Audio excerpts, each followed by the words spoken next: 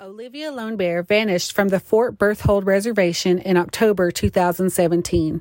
Adamant that Olivia would not just take off, her family and volunteers coordinated a grassroots effort to find her. 9 months later, her body would be recovered, and the circumstances in which she was found has only added to the mystery of what happened to her. This is the story of Olivia Lone Bear. Hey guys, this is Ash. This is Shiashi. This is Maggie, and you're listening to We Are Resilient. I guess we'll get into today's story. And Ash, what do you have for us today? So today I have a story. Hold on. We just talked about this. Oh, gosh.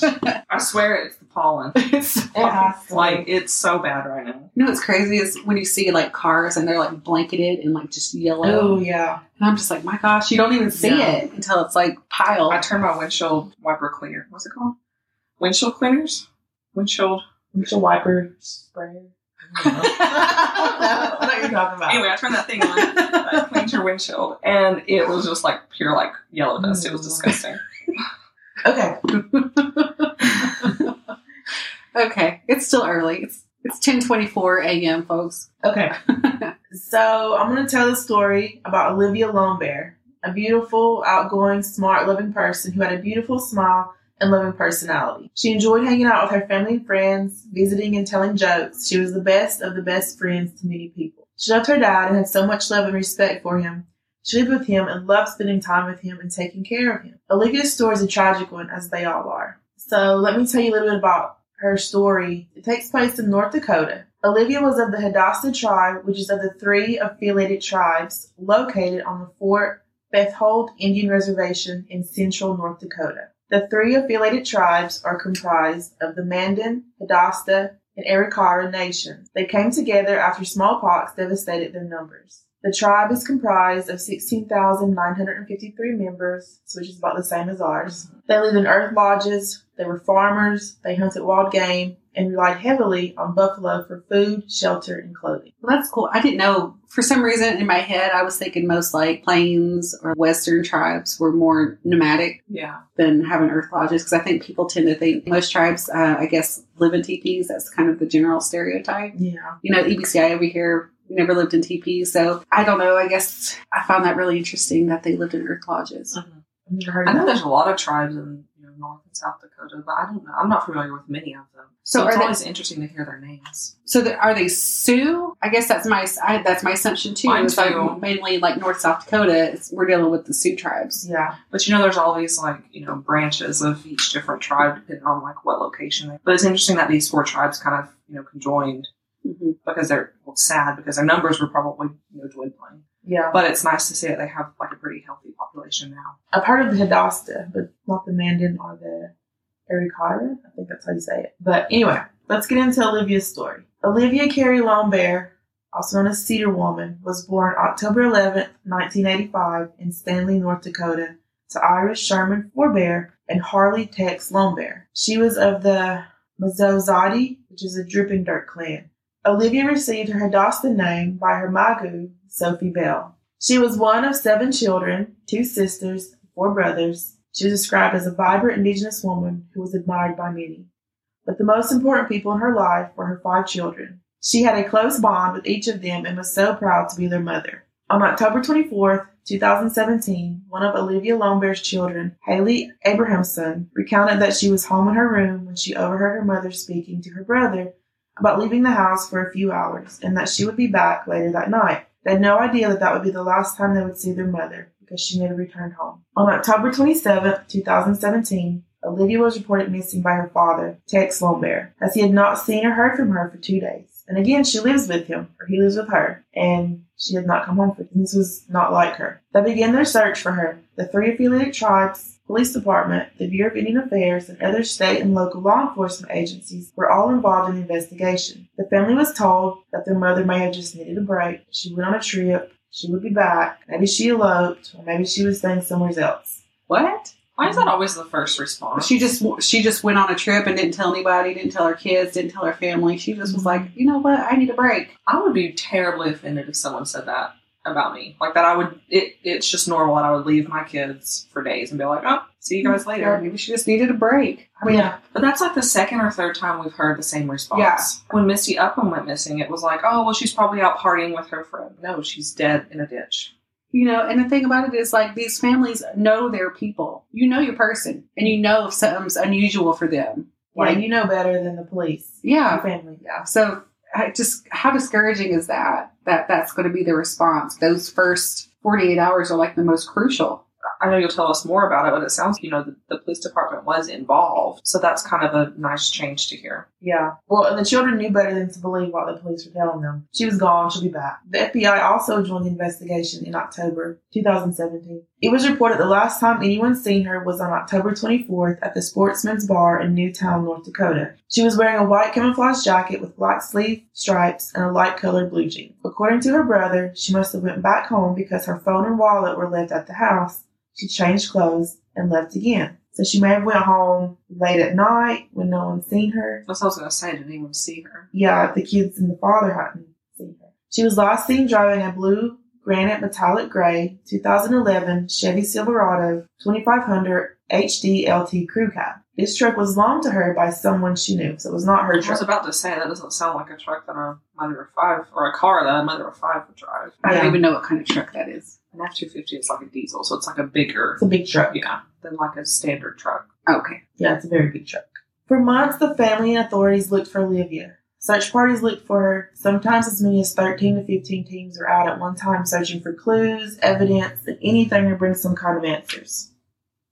And according to an article on NPR News, eyewitness affidavit stated one of the last messages he received from Olivia was that she had been to a bonfire and was going mudding, which is off-road driving near rivers and swamps. The next message he received from Olivia stated simply, goodbye.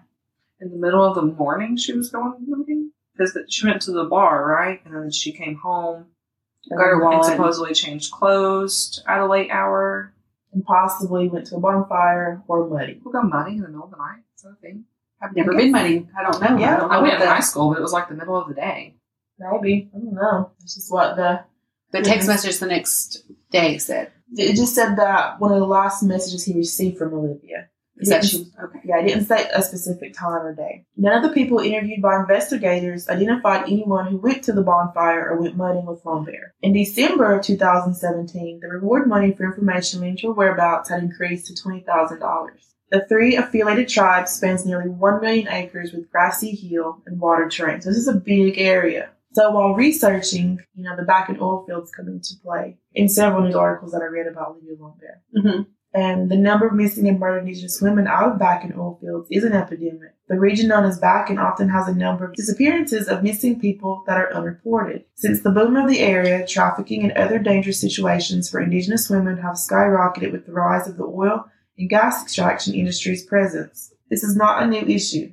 There's often no reporting or response statistics around missing Indigenous people out of the area. Well, that, historically, a lot of people contribute the pipelines to the missing and murdered Indigenous epidemic, because that's kind of when, the white man was coming into Indian territories, and that's at a time when Native Americans weren't considered the same as other citizens. So a lot of people contribute the pipeline even way back when. Well, and I guess a lot of people don't understand, like, the protest against pipelines is, multi-layered with the concerns, not only for the environment and the drinking water, but because it's linked to MMIW in a lot of ways. Wind River does a really good job of portraying that. I just thought of that movie when you were talking about it, because that's kind of what they were trying to, I think, tell the story of, is that it's not just only happening now, it's happened historically for years. Yeah, sadly, this is not a new issue for Indigenous people. We've been protesting oil and gas intrusions on our lands for years. Activists and Indigenous leaders are raising the call for fossil fuel companies to be held accountable for the rise in violent crime, rape, and sex trafficking that has accompanied the Bakken oil boom. According to the website redgreenblue.org, on Bruss Fort Reservation, the man camps for frackers led to 7.2 increase in violent crime in just 1 year, and 168% increases in reported rapes, with record rates of reported violence, sexual assaults, and child trafficking, gun threats, and domestic abuses coinciding with the 2012 oil boom. Oh my God. But most cases are dismissed due to non-natives not being able to be legally charged for crimes on tribal lands. There it is again. Yeah, and crimes committed on tribal lands due to federal laws. At least 5,000 criminal cases were dismissed by Fort Berthold's tribal court. But I don't think that is true, because you can, as a non-enrolled member, you can still be charged on the reservation as a crime, but I think it has to go to like the state or federal level. But I think that's just here, because we just got that law passed here just 5, 6, 7 years ago. What I don't understand is we know this is an issue, and we know that people are getting away with these terrible crimes. And I know there's like legislation and stuff out there that's trying to combat this and kind of fix it, I guess. But why is there not more urgency around that when we're seeing the levels of crime and the levels of violence against Indigenous women that are happening and unsolved? Right is right, wrong is wrong. Like, let's stop the violence. So, Lisa Yellowbird Chase. She received a call from one of Olivia's cousins to ask for help in the search. Yellowbird felt a sense of duty to help. The search continued and led them to Lake, and I hope I said this right, Secaucus, but with it being winter, it was frozen. Lisa recounted to Dateline NBC the unsearched bays bothered her for months. So during the week of July 23rd through the 27th of 2018, she took her boat and sonar equipment to search the lake. Hitched to the back of her truck was a 14-foot boat with a half-broken motor and a set of fishing sonar. By her own admission, she was not a skilled or experienced boater, nor an expert at sonar, but she had a plan. With the help of a couple of volunteers from her group, the Shanish Scouts of North Dakota, they motored along the shoreline of the bay, scanning the lake bed. Just as her gut told her, her sonar equipment picked up a pickup truck in the water. She took pictures of the image and sent them to the investigators of the 3 affiliate tribes' law enforcement. And on July 31st, a diver investigated the site and discovered a truck submerged in approximately 21 feet of water, 400 feet from the shore, and located approximately 1 to 1.5 miles from Olivia's home. This was 9 months later. And she did this on her own because they hadn't bothered to search it yet. The lake was frozen, so maybe they couldn't. Oh, yeah. Oh, what month was this? July? I mean, they probably could have before July, but I could see why maybe in the winter when she went missing, it wasn't a possibility. But up until July, shouldn't there... I think that search effort starts really strong when it's coming from the police department, and then kind of, after they've exhausted resources for a little while, it just wanes. I feel like I'd be a little embarrassed, though, if family went out there and did their grassroots effort and they found the truck, and it's like, well, what have y'all been doing? A volunteer. She was a volunteer. Yeah. Well, too, we have to think about, not justifying the fact they didn't look for her, but we have to think about how many people go missing all the time that we report on, Yeah. So if it really does suck, but it feels like, if they don't have any clues in that first, month or two, then it just wanes and falls off. Because there's so many that are added to that. See, I don't know why. My head goes to, all your resources. Let's find this and let's figure out what happened to her. And then, you guys remind me, in that meantime, how many more cases? You just spouted off a ton of statistics here about, how the violence has kind of been amped up around this area. And it's like, I guess I just didn't think in terms of how many more names are being added to that list or how many more crimes are being added to this already underfunded police department. Yeah, and that's what really sucks is, it feels like I said, if you don't find clues or, information in those first few weeks, then it really does fall on, the family and friends to rally together and try to put resources into this. Well, and that's what we see. It's always a grassroots effort and the family keeping that fight going and keeping their names out there. Yeah. But it does really suck that she was only a mile and a half from her home. It sounds like, regardless, Yeah. Well, something happened at less than a mile or so from her home. For a truck that would have been a clue. Yeah. Right? Yeah. Yeah, well, your assumptions are right, because when the truck was pulled from the lake, it was discovered a human body was found inside the truck. The body was in the passenger seat, secured to the seat by the truck's seatbelt. After a forensic examination of the body, it was confirmed to be Olivia Lombert. Oh, my God. An autopsy was performed, and the cause of death was ruled undetermined. Additionally, medical personnel noted they did not find definitive traumatic, natural, or toxicological causes for her death. So what happened to her? How did she end up buckled up in the passenger seat of the truck? And let's keep in mind the volunteer found her, not the police. Tell me again, what did they determine when the cause of death was undetermined, but they didn't find any toxicological or physical. Natural, traumatic. Yeah. But I don't know what body decomposition is like when you're in a lake for 9 months. that might have contributed to a lot of it too. Obviously, it's suspicious that she's in the passenger seat buckled up, but that probably contributed a lot to like them not really having a definitive autopsy report. Yeah. Especially since she told her kids, like, I'll be back tonight. Yeah, she had a plan to come home. Yeah. And she wasn't that far away at all, strapped into the passenger seat. Was this lake in like off the highway or something? Like, could it have been a possibility that they wrecked? I'm not sure. If this lake is just like in this secluded area, you have to kind of find your way to get to. Like, obviously that adds to suspicion too. Yeah. And if it was an accident, then why wasn't it reported? Because clearly somebody was in the driver's seat of that truck. Yeah. It's very suspicious. Lisa Yellowbird Chase is a 50-year-old member of the Mandan, Hadassah, and Akara Nations and has assisted in dozens of missing persons cases.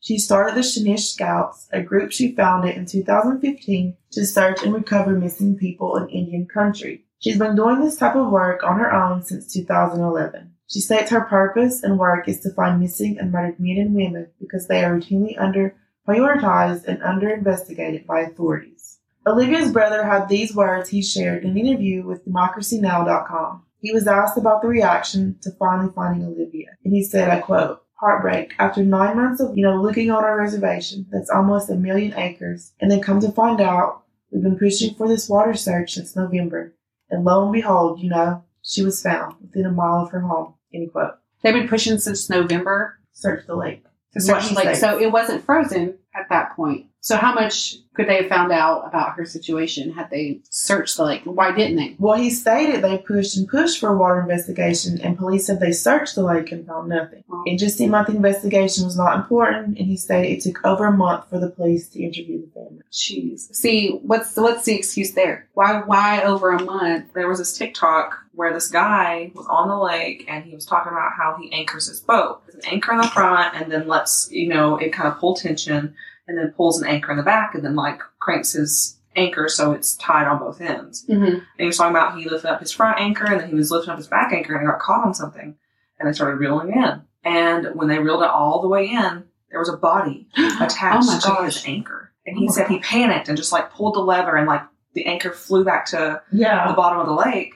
And they pulled it up again after they were like, got themselves together and were like, oh my God, that was a body. Like there were 2 or 3 people there and they all saw it. Mm-hmm. And by the time they did that, the body had floated back down to the bottom of the lake. He said they went to the shore or the dock and they called the police. And basically the police were like, okay, we'll check it out. And that they didn't immediately respond to it at all. Had no urgency. What? Yeah. Isn't that insane? So it almost feels, unless they feel a person could be alive, that they're just like, oh, they're probably dead, We'll deal with it when we get it. I don't even know how to process what you're saying. I don't know where this guy videoed, but he was basically like, we called and we were really like frantic, like, oh my God, we found a body. They were just like, oh, okay, we'll send someone to check it out. I wonder what the follow-up to that is. I'd be eager to know. You're going to have to look it up and let us know. Because I feel like I'm like so naive when it comes to like a lot of my thoughts. So why wouldn't you just rush out there? There's a body. That's somebody. Unfortunately, like the reality of the situation is, okay, we'll get to it. I mean, a lake can be 100 feet deep. They said, they did say in the post that they called and were like reporting it. And they said, well, we don't have any missing persons in the area, but we'll come check it out. So if it was just like a single old man who was fishing. And, oh no. Somebody's little grandpa went missing, Or maybe traveled to the lake from like somewhere next town over or whatever. That's sad. So this case is still ongoing and the FBI and the U.S. Attorney's Office are fully committed to finding answers.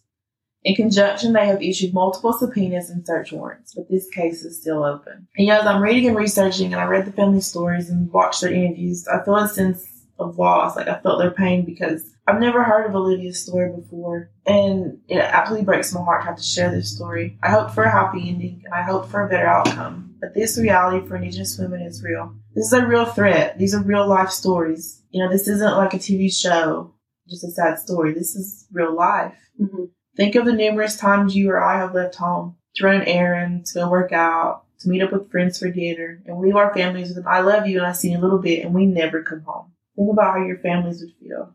Your children, your loved ones, your mothers, your fathers, to know that you were gone and missing, and they're searching for you, and the whole time you were just a mile down the road. Where the first reaction is, oh, she probably just needed a break. She just needed to get out and take a trip. I don't understand how if she was last seen at the bar, that people didn't know who she was with. Somebody was driving that truck.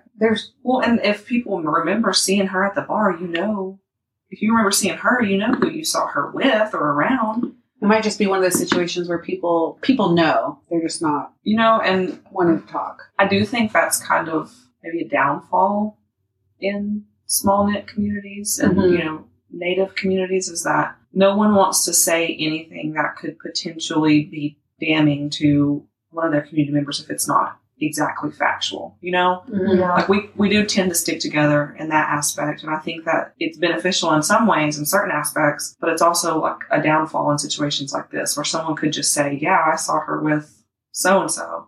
And even if they're not guilty of anything, at least just, having someone have a little bit more information. Yeah, and if they're not guilty and they don't have anything to hide, then why would you not want to come forward and help kind of solve this case or help at least clear one person out of the line of questioning? Or even if it was someone, from these oil fracking camps. They don't know who it is. But I do think that with the history of law enforcement and, current issues that we still face, there's a lot of hesitancy to come forward and say, as a Native person or like a brown man, yeah, I did see her, because immediately you might be targeted. Mm-hmm. And I think that contributes to a lot of the hesitancy in these cases where we hear of people saying like, no one's saying anything, even though there was a situation where she was last seen somewhere. Yeah. In a local case that we have where the woman died under really mysterious circumstances, the family was really hesitant to say anything and said, I'm not going to say much. They don't want to be involved. They also probably feel like if they say too much and they really give the facts and, the details and put themselves out there like that this person may not get punished anyway. And then they're going to have to deal with the repercussions of saying that to this person who they know killed their family. It's really heartbreaking. Sad. So she went missing, or she went out. She came back and changed, whatever. She texts that she was out somewhere. Was there no information on, anywhere her phone was? Or, According to her brother, she must have went back home because her phone and wallet were left at the house. Oh, they were left at the house. Changed her clothes and left it. Does the family have, anyone that they think did it? Was there a domestic partner? Or, No, they didn't stay at one. And it was just not like her to not come home. Yeah, she her mother of 5. She loved her, she took care of her father, loved him. So we don't know what happened to her. Well, we know she didn't go into the lake voluntarily. I think we can go ahead and say that. But somebody left her in that truck. Crazy though, belted in the passenger seat. That's And even if it, like you said, if it was an accident and they wrecked and lost control and someone got to escape, why wouldn't you call the police and be like, oh my God, my friend is in there? Yeah. If nothing nefarious was going on and it was just an accident, then... even if you were drinking, do the right thing. My friend is in the car in the lake. Yeah. Just belted in the passenger seat and she wasn't found until a volunteer did the work. Yeah, and I do think that her body being in the water that long probably was the worst thing that could happen. Well, it wouldn't have been there that long if they had, if they had searched that lake. Yeah. There's no way they searched that lake or thoroughly. Especially if it was just... What'd you say, 21 feet or... 21 feet, yeah. But it was 400 feet from... Which is bizarre to me. But still, that's a lake search. You gotta get your little boat and go out there, right? I have no clue how it would work, honestly. I don't either. I'm sounding like I really know how this investigation's supposed to go, but I'm just thinking about if it happened in our lake, any of the lakes around us, there's so many entry points where someone could wreck or a car could go in. So I don't even know where you would start. And our lakes are, I don't even know how many miles they are, but pretty large. So I'm just thinking I don't know what that search These would might be like. Open lakes that you can just because it's... Well, and whose truck was this? It just said it was somebody else's truck. Whose truck is this? Did they not question that person? It never stated. It just said she borrowed the truck. Did that person not be like, hey, she's got my truck and I don't know where it's at? I have a lot of questions, but it sounds like the authorities still have a lot of questions. I don't know. It's really weird. You know what the scariest part to me is that even though these bodies are found, a lot of times there's not a suspect and it just seems like it's so easy, That's scary. I know. And I was just talking about our lakes. Anyone here could be in a very similar situation. Nope, I'm going to stick to the kind of lefty. They drain our lakes, though. Do they? Yeah. Oh. The lake goes down. Cause it does go down. There's a dam down there that dams it up. And at the end of the summer, they let it out. I think we're very fortunate where we live because I feel like should somebody... No, well, it's hard to say that because someone did go missing in one of our communities and it's still unsolved. And I don't know. I just want to feel like people would rally and, they'd be like... But just like anything else, though, like, I mean, even like we talk about this all the time, the MMIW epidemic, like people rally around stuff when it's relevant. Yep. And then they go on about their day and their lives, and, you know, it just becomes a fact. You know how much the build-up's like starting to come for MMIW Day on the 5th. And while it's really cool, it's like, let's keep this energy all year. But it won't, you know. We'll have the event and people will show up and people will rally around and support, but then a lot of people won't do anything beyond that. And I guess it goes into the thought of what can you do? And I think that's why this pod is what it is, because we can't go out to like North Dakota and get involved in, because I have some ideas and some tips how they could, improve their investigation. But I mean, it took someone like Lisa Yellowbird, who was a volunteer, to find her. So, and it takes, I mean, as you know, if people want to help, they can share all these missing flyer stories, you know, and try to bring awareness. And that's really the only way any of us can help in law enforcement. Yeah. Well, and that's why we're here. And that's why we're just trying to get these names out there and let people know that these are people, and there are people who are missed and who are loved. It's our part to bring awareness. And I think it's how we can keep that awareness going all year. You know, something else that I hope that we bring awareness to is that people are more cautious in kind of their actions and their surroundings. Because I think that I've become a little more cautious and wary, and just maybe more like hyper aware of my surroundings. And I hope that, you know, sadly it shouldn't come to that, but I hope that other people get that from this too. Because I think that will also bring a big change to like making sure that our people are safe. That, and I think maybe just being a little more aware of intimate partner violence and kind of maybe seeing similarities of things that we share some of these women have gone through. Because a lot of these cases, the main suspect or the main people were like, okay, he probably did it, is an ex-boyfriend or an ex-husband. And I hope that maybe someone out there is kind of looking internally and looking at their own relationship and saying, there's a lot of similarities here. You know, maybe this isn't the best situation for me. With all that being said, being an Indigenous woman, none of us should ever be at risk of never returning home at the hands of someone with evil intentions,